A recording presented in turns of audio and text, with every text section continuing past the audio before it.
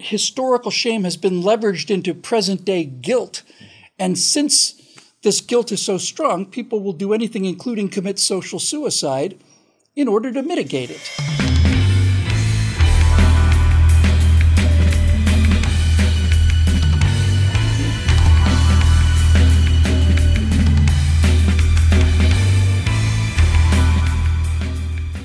Hi, everybody. Welcome to the Virtue Signal. I'm Bill Whittle here with Alfonso Rachel. And Zoe, today I thought we might cover something that I kind of touched on in this week's Moving Back to America show called Tortured by the Gazpacho. And that is the levers that are used against good people to engineer their behavior towards what leftists want. And I'm struck by, well, first of all, the whole white guilt, the whole slavery thing and so on. And then on a larger issue, I want to talk about almost like race guilt because of the Nazis. But what I really wanted to cover was the difference between guilt and shame. And I don't know if we've covered this before. We may have done a guilt and shame episode before, for all I know, honestly. But if we have, I want to do another one. If you ask me about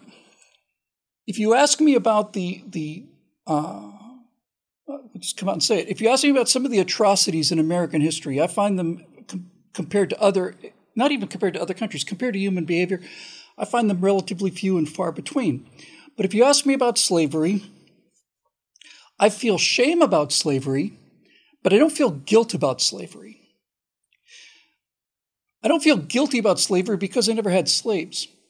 And so the difference between these two things is where this leftist lever is. They've seems to me that they've managed to be able to convert shame into guilt, and this whole white guilt and Western guilt is what's causing the destruction of everything that we hold dear. Do you think there's a point that I just made, or is it just more outgassing as usual in order to? Oh, no, man, this is definitely going somewhere. And actually, and speaking of which, when you, I guess Gazpacho really would be like soup Nazis. That would be, because isn't that what Gazpacho is soup? That's exactly right. A representative earlier this week said that Nancy Pelosi and her Gazpacho police, and it was either a slip of the tongue or she didn't know what she was talking about. But I realized, hey, she's got it exactly right. It is the Gazpacho police. Yes. Yeah, slip of the tongue or whichever. I'm pretty sure it's people who sip soup have power over us. Oh. It's not the Gestapo. They don't have guns. They're not taking people away at night. They're not shooting us. Yeah. They're using guilt. Yes, a chunky soup of cold guilt, man. That's right. But okay, so no, you have no reason to feel guilty or anything like that concerning slavery or anything that you didn't do. Or exactly. It's but the thing, and if we're going to hold, I guess, America or white people like guilty about slavery or no, see, the thing you're supposed to be guilty about is the legacy of slavery. You're benefiting from the legacy of slavery. So you should be ashamed of that, I guess. But at the same time, I mean, the continent of Africa, slavery is still going on. And if they're really if the legacy of slavery is such a benefit, then I guess the African nations and tribes there should be like the most prosperous people on the planet from the legacy of slavery that they're supposed to be benefiting from. Should those people be ashamed as well as very wealthy for the slavery that they've imposed on other people? You might want to take that up with them. But all that to say, Bill, no, you're not. It doesn't make you a bad person. I don't know about you benefiting from a legacy of slavery. I mean, I reckon I myself should benefit from it too, because, my ancestors were enslaving people also. I mean, that's really it. And when people say, do you feel guilty about slavery? And I say, no, not in the slightest. They think you're a monster. It's like, you didn't ask me if I'm not ashamed of it. Of course, I'm ashamed of slavery. I'm an American. It was part of American history, and it was evil. But my shame is also tempered by the fact that not only did we have slavery in this country, but we also fought an enormous civil war and killed 500,000 Americans in order to banish slavery. And that goes a long way to at least balancing the shame. You might say that, if there's a stain on your honor, you've removed the stain on the honor, or at least mitigated it somehow. So shame is this. And I think when we, all across the board, when we look at the whole thing with critical race theory, or we look at why there are thousands of people streaming across our southern border unimpeded, or why if you walk down the streets of London, most of the people you see are wearing either burqas or hijabs or whatever the case may be. They're doing it because the Europeans especially feel guilty. And what I think they feel guilty about is what the Nazis did. I first heard Andrew Klavan talk about this, but I'm sure it goes back further than that. But the atrocity, see, we don't know anything about what the communists did because there were no pictures. But the mechanical atrocity of Nazism and the fact that they did it in the name of racial superiority, I think, put such a level of shame on Western society and white people in general that shame continues to turn into guilt. And this is the mechanism I'm actually interested in. And that historical shame has been leveraged into present day guilt. And since this guilt is so strong, people will do anything, including commit social suicide, in order to mitigate it. And that's really what it comes down to. It's like what the Nazis did was so horrific that it's a species shame, really, but it's a racial shame. And a lot of people, especially Europeans, feel that. And when people ask me, are you ashamed of the Nazis? My response would be, well, I suppose I'm ashamed of them as a human being, but my dad signed up to go kill those bastards, And we did. We did. So no, I'm not guilty about what the Nazis did, because I wasn't a Nazi, and my entire essence opposes everything that they stand for. Probably because my father was willing to give his life. He didn't, but he was willing to give his life to go fight those people. But this ability to turn historical shame into present-day guilt is the mechanism that they're using to force good people to simply buckle under and do good things. The first thing I ever said in a public speaking event that I ever did, that I can remember, was saying that charges of racism only work against people who aren't racist. If you're a racist, you're proud of it. And calling somebody a racist gets them to shut up because they're not racist and they don't want to be seen that way. So it's that mechanism of turning historical shame into present-day guilt that is the lever that the left uses to cause all this damage, as if they don't have a history, as you point out every time, of the Democrats and the communists being the real source, the source within the source, right? The Democrats were the slave owners, and the communists were worse than the Nazis.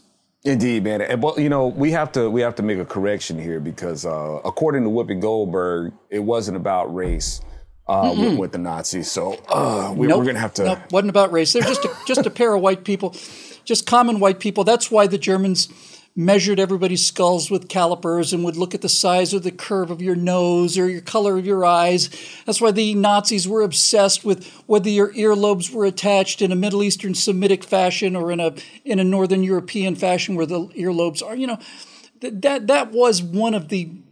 Well, we just did a show on stupidity versus malice, and I'm actually going to go with malice on that one. Indeed, man. I mean, especially, I guess for her, it wasn't race, kind of like how it wasn't rape with Roman Polanski. And so I think what it was an attempt to make sure that nothing surpasses black and white guilt, right? Yes. She's trying to reduce this mass murder into something smaller than Jesse Smollett, right? That's what she's trying to do. Now, and that's malicious in itself. It's like you're going to try, to compare atrocities towards people, and you're just going to, I hate the word, Afrocentrism. I think it's a misnomer, but that's another thing. But because of her Afrocentrism, she's just going to dismiss what happened to these people and try to make a different motive of what the Nazis were doing. That's some malicious denial. Malicious, yes, you bet. And just like you said, man, even with Democrats, they're the ones who imposed who demanded to keep this evil going in America. And they're not done. They're not done. No. Slavery, socialism, communism. It's all about benefiting and taking the fruits of somebody else's labor. It's collectivism, and that's what the Democratic Party represents. It's what the left is. The left is about collectivism. It's collectivism versus individualism. That's the whole fight, and it always has been. It doesn't matter what the label is. That's what the distinction is between human beings. Yes. And they have been collectivists their whole time, and collectivists believe that the benefits to the many are greater than the harm to the few. And so if a few million people are enslaved so that we can have our tobacco plantations and call each other Colonel this and Colonel that while we're sitting out on our verandas, chewing peanuts, then that's just too bad. Yes. The individuals cannot function that way because they look at the suffering of another individual and they're able to connect to them on a one-on-one basis. Yes. And it's all covetousness. It's a poisoned idea of entitlement. So, and when you feel entitled to something, yeah, you will, here we come back to that word justification again, but they're going to say, we deserve this and you deserve what we do in order to achieve this. We're going to promote fairness by being unfair to people. But, that's just how they roll. They want this to be a democracy. They can't stand that it's a republic, not in the way that we have a republic. Right. And let me just to button this point down. A democracy is where the collective rules. People with the most vote get what they want. Yes. A republic is something that protects the individual. It doesn't matter how many votes you have to repeal the First Amendment. You can't repeal the First Amendment because it's not created by the government, right? The Constitution doesn't give you the right to free speech. It says that the government doesn't have the right to interfere with your God-given right of free speech. Republics protect individuals. Democracies are mob rule. Indeed. The two wolves and a sheep deciding who's going to be dinner or voting. That's exactly right. That's what we have. I mean, when we talk about democracy, demos, we talk about basically the population, what's popular, right? So one thing that's very, very popular is selfishness and self-righteousness. This is something that people just can be able to relate to. This is what we feel is right. And this is what's for the good of mankind or whichever, which usually turns out to be what's good for them. Well, that's right. That's what Democrats want. And they want people, and like I said, Bill, they hate what kind of republic this is. Because this republic is founded on acknowledging God-given rights. That's a unique thing in the world, right? That's right. You can't mess with that. Well, Democrats hate that. We want to be able to vote away what God instituted. That's how narcissistic and full of themselves these people are, right? Now, you can't help but be malicious. And no matter how you try to justify it to yourself,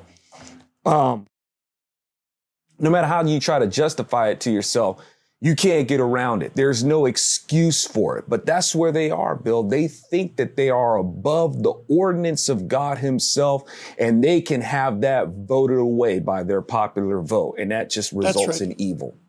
That's why they make this is why the transgender thing is the hill that they're going to stand and die on. Because the entire argument of the modern transgender movement in terms of the progressive left is, if I feel like I am a woman, I am a woman. If I want to be a woman, I am a woman, because nothing that I want can ever be taken from me. If I want something, I have the right to have it. And not only that, I have the right for everybody else to accept it. The reason that the transgender thing has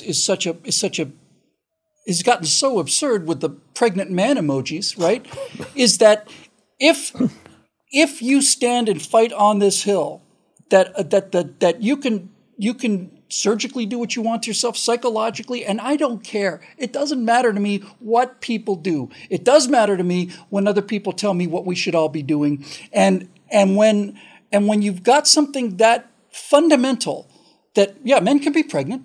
Or they're just not birthing people. When you get to you ask yourself, what is driving this insanity? And you realize that if they give up on this point, if they surrender this point, if they admit that a man wanting or claiming to be a woman becomes a woman, just like in Catholic Mass, right? Transmogrified from a wafer into the actual blood and flesh of Christ. This is Catholic doctrine. This is what they believe. If it turns out that they that they are not willing to go to the death on the fact that X, Y, and XX is a binary thing, then that means that you cannot wish your way out of the sex that you're born into. And if you can't wish your way out of the sex that you're born into, then you can't wish your way out of anything else you want either. And you can't wish your way out of the economics. You can't wish your way out of the social control. This is why they have to fight and die on that hill. And they use whatever shame straight people may have felt towards the way gays have been treated. Transsexuals are so recent and rare that there's not a whole lot of history of that. But they use shame and compassion, crank it into guilt, and then the guilt causes the people who are opposing this kind of thing to back down. And when I say opposing this kind of thing, I don't mean political commentators. I mean the parents of girls who are competing in women's sports in colleges and universities having to applaud, when some guy smashes the records because he identified as a woman. They are cowed into believing this because they have been led to believe through guilt and also through herd instincts that this is the fair. That's the word I'm looking for. It's not that it's the right thing to do, it's the fair thing to do. Indeed, man. And now, one would wonder, what does have to do with like a legacy of slavery or feeling shame or feeling guilt? Everything, really, because one, these people they're given over to a fantasy and they want to make us slaves to it. They want us shackled to their fantasy. They want us to be, to forfeit our freedom to live in reality and actually know how biology works. Even though they claim in their fantasy to be the champions of science, they're totally ignoring science. So we can be punished and things can be taken away from us if we're not complicit with their fantasy. So it's all still a form of slavery. And these things, man, Bill, this ain't a new thing. And Paul was warning about this stuff. Paul's like, look, because in terms of transgenderism, transsexualism, we can't call it transvestitism anymore. I guess that's not politically correct, but that's been around for a long time. Paul was worrying about this stuff. Paul's like, look, man, it's basically men can wear their hair long. Problem is that you're wearing your hair long for unnatural reasons. You're posing as a female prostitute. Okay. And effeminate males and males practicing prostitution under this guise will not inherit the kingdom of heaven. This goes back a long way. And when I'm talking about this stuff being that people become enslaved to this is oppression. This is full on oppression. This goes even it goes back as far as Noah, but even Sodom and Gomorrah is a prime example. In Sodom and Gomorrah, they were doing all this stuff too. The Chaldeans, the people who did practice the glamour, the spells, the witchcraft, they could make people just like they're doing today. You have to believe. If a man says that I'm a woman, you have to believe it. And then they start with the incantations, Bill. Zim, Zer, and all the pronouns and stuff like that. Man, that's spell binding. That's what that stuff is. This stuff goes all the way back, as far back as Sodom and Gomorrah. In Sodom and Gomorrah, they became so oppressive with these mindsets that they have concerning these sexual perversions. Even the nations surrounding Sodom and Gomorrah, who were heathens themselves, were calling out to God, saying, these people, God, you got to do something about this. That's how bad. When people wonder how bad can this get? It can get pretty bad. These people can really start to lord over us in a very boot to the neck sort of way. Don't underestimate them just because you may think that they're all la-la. I spent my formative years growing up in the 70s, and in the 70s, we had, I can remember the first actual transsexual. Prior to that, it was transvestitism. It was mostly the cases of men who like to put on makeup and wigs and wear dresses, and, it's not harming anybody as far as I'm concerned. Perhaps themselves, but it's certainly not harming me unless I decide to let it. But in the 70s, the first case I can think of was the case of Renee Richards, who became the first person to have, I think that was the first person to have surgery and hormonal treatments. But Renee Richards was the name. And I remember the controversy about it, and I remember all of this. And again, I'm fascinated about the mechanism of turning shame into guilt and making you do what I tell you to. I'm going to find something you're ashamed of. I'm going to make you feel guilty about that, which is much more powerful, I think, because it's much more personal and immediate. And then I'm going to use your guilt to make you do what I want you to do. So when you hear the case of a transsexual person, and I'm not only, and I'm willing to concede that this is true. In fact, I'm sure it's true. There are a number of people who are born with a sense that they're in the wrong body, that they don't feel like the sex that they're born into. And you can imagine how that would be a pretty terrible way to go through life. And that generates sympathy. That's certainly what it generates in me. It doesn't generate rage or hatred. It generates sympathy. If somebody felt trapped like that, I would and continue to feel sympathy for those people. And personally, because I'm an individualist, I don't care. I don't care what they do. It doesn't affect me at all. I believe in being able to live my own life, and that means they should be able to live their own lives too. But that's not where we are. We're now at the point where the sympathy that I feel to somebody who's telling me that they spent their entire life in a prison generates compassion in me, and they're trying, and successfully for most cases, using that compassion to force you to believe in something that you know isn't true. And this is the essence of collectivism: is it's doublethink. It's believing passionately in something you know is not true. And most individuals, I'm not saying we couldn't do it. We won't. We refuse to believe opposing things as being true at the same time. And it's a logical truism as well as a moral foundation that two true things cannot contradict each other. So that's the mechanism. Find somebody's compassion or their shame, turn it into guilt, and then leverage that guilt and weaponize it, that's a better word, to force people to comply with what your agenda is. And so, for me, as I've stated many times, I have no resentment or hostility towards transgendered people as individuals. I have enormous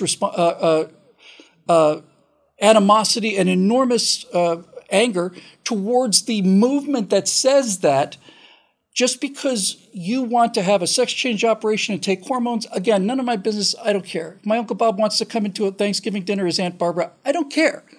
But when you are demanding that I acknowledge that this is now an actual woman and that the biological differences between the two don't exist, that's where I just draw the line. I say, no, if I go there with you, then nothing is true anymore.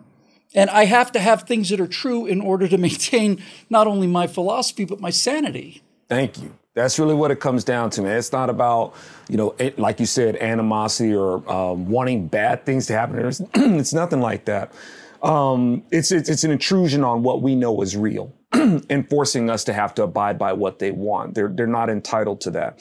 And one of the leverages that they use against us is the idea of judgment. You're being judgmental. Right. And that's, to be judgmental, I guess, is as bad as being ultimate a racist. Evil. Right? It's or a murderer. Right. Even though that's exactly what these people are. I mean, if you're racism is essentially judgmentalism, right? Sure. Absolutely. It's that too. They're ugly sisters. Sure. But the ability to tell if one wine is a better wine than another wine, that's also judgmental. So it's not all judgmental is bad. It's not all discernment is bad. And it's not all discrimination. Discrimination is the ability to tell the difference between two things. So it all depends on how you're applying it. But I guess, the wine isn't going to feel a sense of, judgment against it like I guess a person would. But yeah, there is that discernment, that discrimination of certain things. And behavior in itself is not above judgment or discrimination or anything like that. These people are under the assumption that this is an immutable trait that they have. It's like, no, it's not. You actually still have the choice. They talk about resist and all that sort of stuff. Well, resist this insanity that you're living in. Resist your sin. Everybody else got to resist their sin. Who are you special where you can't resist yours? You're living under a deception and you want other people to live under that deception too. But when we're talking about judgment, These people are assuming that they're being judged. And they'll even say, well, doesn't your Bible to say you're not supposed to judge? That's how evil judgment is. Because even your Bible says that you're not supposed to judge. Well, the Bible also says to rebuke the sinner. And you got to take judgment in full context. It's not about not judging. It's about not judging hypocritically, right? It's about not pulling the speck out of somebody else's eye while ignoring the plank in your own. So that's what the judgment comes down to. But because it's been, the concept of judgment has been perverted and turned into something else to fit their narrative, these are the things that we're up against. And they themselves have turned themselves into the judge. Heck, they pass judgment on their own gender. I don't see myself as a man. I'm going to kill my man self off and assume to be reborn as something else. They can't even coexist with themselves. It's like they have no tolerance, no acceptance of themselves. And they'll go through, rather than actually just going through what it takes to remind them that they are a man, they're going to give up their blood and flesh and take a whole bunch of unnatural stuff to try to convince themselves that there's that's just not practical. That's a big waste of time. It's a selfish, unredeeming pursuit. Like I said, if you're a man, I can understand maybe you're going to need some counseling and stuff like that. You know, you might want to take that up with the Lord, the one who created you. But if you want to do all the psychology thing, you go ahead. But I'll bet you that would most likely be easier than going through all this to turn yourself into something else. I guess we'll wrap up this episode by a quick little anecdote about how our standards of shame and guilt have evolved or devolved.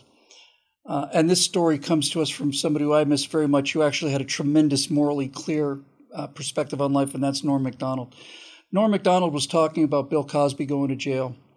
And he said that everywhere he turned, he heard people say the worst thing about it was the hypocrisy of it. You know, the hypocrisy. Here he is playing America's dad and so on. And behind the scenes, you know, he's doing all this. It's just the hypocrisy of it. It's just the horrible hypocrisy is the worst thing about this. And Norm Macdonald said, to me, the worst thing about it was the rape. Ding. Mm-hmm. Right? We're going to create this tempest about the hypocrisy of Bill Cosby, and we're gonna turn this into the crime, that the guilt and the shame is the hypocrisy. But Norm had the moral clarity to say, I thought the worst part of it was the rape. Mm-hmm. And this is kind of the froth that's on the kind of the foam that's on top of the cappuccino of modern American society. You know, we're gonna get ourselves completely lathered up about something really quite minor, and in the process, and I don't think this is accidental, that means we're not going to look at what the actual moral outrage is. Indeed, man, and that's where we're at right now. Even hypocrisy. You see it all the time with these high-profile Democrat representatives, whether they're in Washington or whether they're in Hollywood, the stuff that they get away with, and we're subjects to that. While they give themselves a pass, that in itself is oppressive, and man, those kind of things we have to get a sense of how to call these things out.